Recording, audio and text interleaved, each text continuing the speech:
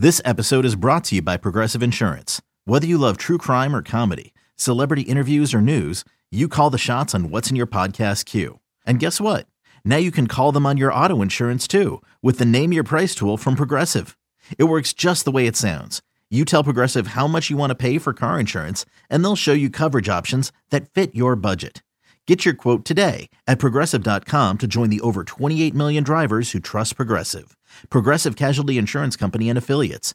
Price and coverage match limited by state law. You could spend the weekend doing the same old whatever, or you could conquer the weekend in the all-new Hyundai Santa Fe. Visit HyundaiUSA.com for more details. Hyundai, there's joy in every journey. This is the Daily Tip presented by BetMGM. Now, here's Chelsea Messenger and Michael Jenkins. Let's get into the game. Chiefs and Eagles. Eagles, once again, laying 8.5. Eagles minus 125 at BetMGM. The Chiefs plus 105. Total is 50.5. And we do have some news finally out of the Super Bowl. That is that Clyde Edwards-Helaire has been activated by the Chiefs, but Mecole Hardman is out for the Super Bowl. So they get some depth when it comes to running back because Edwards-Helaire will join Isaiah Pacheco, Jerick McKinnon in that backfield. But receiver-wise, this is a bit of a setback for the Chiefs because, of course, if you have a guy like Patrick Mahomes, you want your full complement of weapons. But Andy Reid did say yesterday that he is pretty confident that Juju Smith-Schuster and Kadarius Toney will return. So I don't think this is going to move the needle much. But I will say that, at least on the ground, Edwards-Helaire is someone who can certainly be effective in that offense. Yeah, I mean, it's great to have him back. Obviously, you don't want some of the other players to have to be out, but to get Edwards-Helaire back, I'm just curious as to how much he'll play, being he's missed so much time. I believe he's been out since, week 9? And the Chiefs have found some success with Pacheco and McKinnon, and so it'll be interesting to see, do they stick with those two as their primary targets, as their primary backs, or do they get Clyde Edwards-Helaire some more touches and some more time? I mean, he's proven that he's a pretty good player and can definitely help this team. So even just to have him as some added depth, I think is probably comforting for the Kansas City Chiefs with the other injuries that they have going on right now, right? For sure. And I thought it was interesting yesterday. We always talk about players having a chip on their shoulder, right? Like guys always motivate themselves. That's when Michael Jordan was doing The Last Dance. It was, I took that personally, which has become a meme. He took everything personally. Well, Nick Sirianni was talking yesterday during the Super Bowl media day, and he said that he has a chip on his shoulder because when Andy Reid came from the Eagles to take over the Chiefs. At the time, I believe Romeo Crennel was head coach of the Chiefs, and Sirianni was on that staff as, I think it was quarterbacks coach. And so Andy Reid came in and, of course, brought his own coaches with him. And he said, I sort of have a chip on my shoulder because Andy Reid came in and let me go. And I thought, well, I don't know about that. Because here's the thing. Sirianni was the wide receivers coach, so I want to make sure I get that right. But if you're Andy Reid, I'm not saying that Nick Sirianni isn't using this as motivation, but if you're Andy Reid and you've been coaching in the NFL long enough, like the Andy Reid tree, the number of coaches he has touched or influenced in this league is it's endless, right? So, of course, when you've been in the league this long, naturally, there are going to be coaches that you have to let go or you move on from because you're bringing in a new staff, you're bringing in your guys. And it was interesting. Nick Sirianni was like, Andy Reid was so professional about it. He was so supportive. But I've also got a chip on my shoulder. I was like, all right. I mean, I guess whatever works for you. But I found it fascinating to listen to him and talk about him using that as motivation when really it wasn't.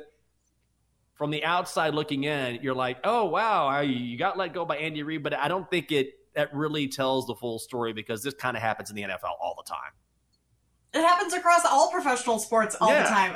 A new coach comes in, new head coach comes in, new management, and they clean house and bring in all their own people. That's not exactly something that I feel like you can point to and be like, I was let go and now it's massive motivation because he didn't want me.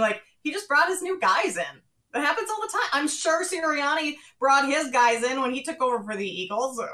let some people go. It sounds like it's basically just something he's going to try and use as a little motivation, like just kind of creating it himself. For sure. Now, we talked about Andy Reid and how he says that he should get most of his receivers back, Juju Smith-Schuster and Kadarius Toney. Well, he's obviously going to have Patrick Mahomes to throw to those guys, and we were talking about Patrick Mahomes as an underdog yesterday, so I drilled down on these numbers. So it depends on sort of where you want to go with this trend, but as an underdog all-time, Kate, Patrick Mahomes is 7-1-1 against the spread all-time. He is 6-3 straight up. However, this is his first time ever as a playoff underdog. I think we both discussed, well, that doesn't make much of a difference. Ultimately, if you're good as a dog, you're good as a dog. But our executive producer, Bill Rowland, put this in, and I thought this was fascinating. Patrick Mahomes is just the seventh quarterback to make the Super Bowl in the same year that he led the league in passing yards. The previous six all lost, every single one of them. Dan Marino in 84, lost to the Niners. Kurt Warner in 2001, lost to the Patriots. Rich Gannon with the Raiders, lost to the Bucs back in 2002. It's happened to Tom Brady twice in 2007, lost to the Giants. 2017, lost to the Eagles. And then Peyton Manning in 2013 with the Broncos, lost to the Seahawks 43-8. Does this, which is very interesting, but does it mean anything? Yeah, I don't know. That is very interesting, though. I didn't know that. Wow. It doesn't mean a whole lot to me because for every trend you can find another one that contradicts it or that tells a different story. So Patrick Mahomes is great as an underdog. Awesome. Makes me want to bet on Patrick Mahomes. All of a sudden, the leading scorer or the leading passer during the regular season loses every year in the Super Bowl. Makes me not want to bet on Patrick Mahomes. So it's kind of like pick your poison on which trends you want to follow and believe in. But I'm not sure those are the end-all be-all. No, it's true. And also, when the one thing that stood out to me, and then I had to check myself, is that I looked at all these quarterbacks, and of course, this is a who's who, maybe not Rich Gannon, but you're talking about Hall of Famers, Marino, Warner, Brady, Manning. And then I'm like, wow, all these guys lost. But I'm like, yes, but Michael, when you get to the Super Bowl, not always, you are generally playing another very good quarterback who gets to the Super Bowl as well for good reason, because more often than not, you have to have a great quarterback to get to that point. So I think it's interesting, but also take it with a grain of salt. I mentioned the MVP odds earlier, and we've seen a little bit of adjustment here, Kate. These open with Jalen Hurts being the favorite at plus 110 and Patrick Mahomes at plus 165. Well, now Hurts and Mahomes are even at plus 135. Travis Kelce, 11-1. A.J. Brown, 14-1. Devontae Smith, 30-1. Are you on either of these quarterbacks, or are you taking a shot on someone with more value? I don't think I'm going to be on either of the quarterbacks. It's more than likely going to be a quarterback because it is. I think it's like 55% of the time a quarterback wins MVP in the Super Bowl.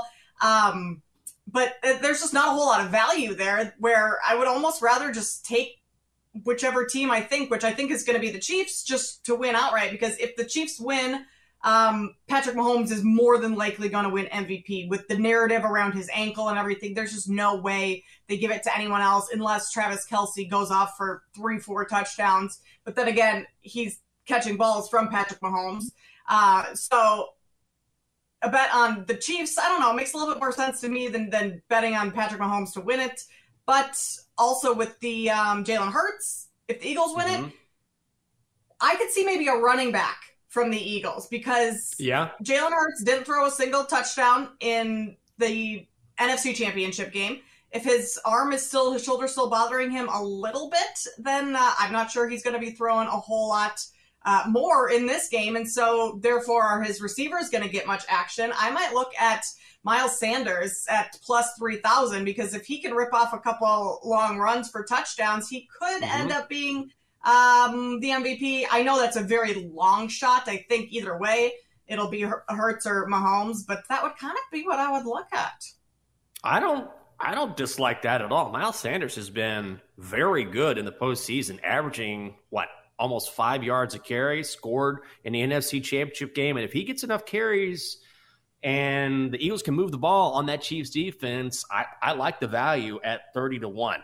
Madden NFL 23 has made its prediction for the game. If you like simulation, you just say, oh, I want to know what Madden has to say because Madden has all of these metrics and all these numbers. Well, Madden has the Eagles winning 31-17. Jalen Hurts goes 26 of 33, 282 yards, 2 touchdowns, no picks. He rushes 10 times for 88 yards. Patrick Mahomes goes 29 of 39 for 249 yards, a touchdown, and a pick. However, the Madden simulation has missed 4 of the last 5 Super Bowl predictions. So you just, like everything else, it sounds good in theory, and they have all of the numbers, but even a computer simulation, and one that is, I mean, I don't know how advanced Madden is compared to real algorithms, but take this for what it's worth. Madden says Eagles in a blowout. Wow, that's surprising, but also not if Madden's been wrong for so many years. Like, this is probably going to be a very close game, comes down to a final drive, just because Madden predicted this one to be a blowout. I want to run into the person who tells me that they're betting on the Eagles just because of Madden NFL 23. And you know what? When you're talking about casual bettors, kid, I bet this happens more often than not. Oh, I'm sure. And I'm sure there's people out there taking like alternate lines because of this. Like they're taking Eagles minus 10, 11, 12 because Madden's telling them to.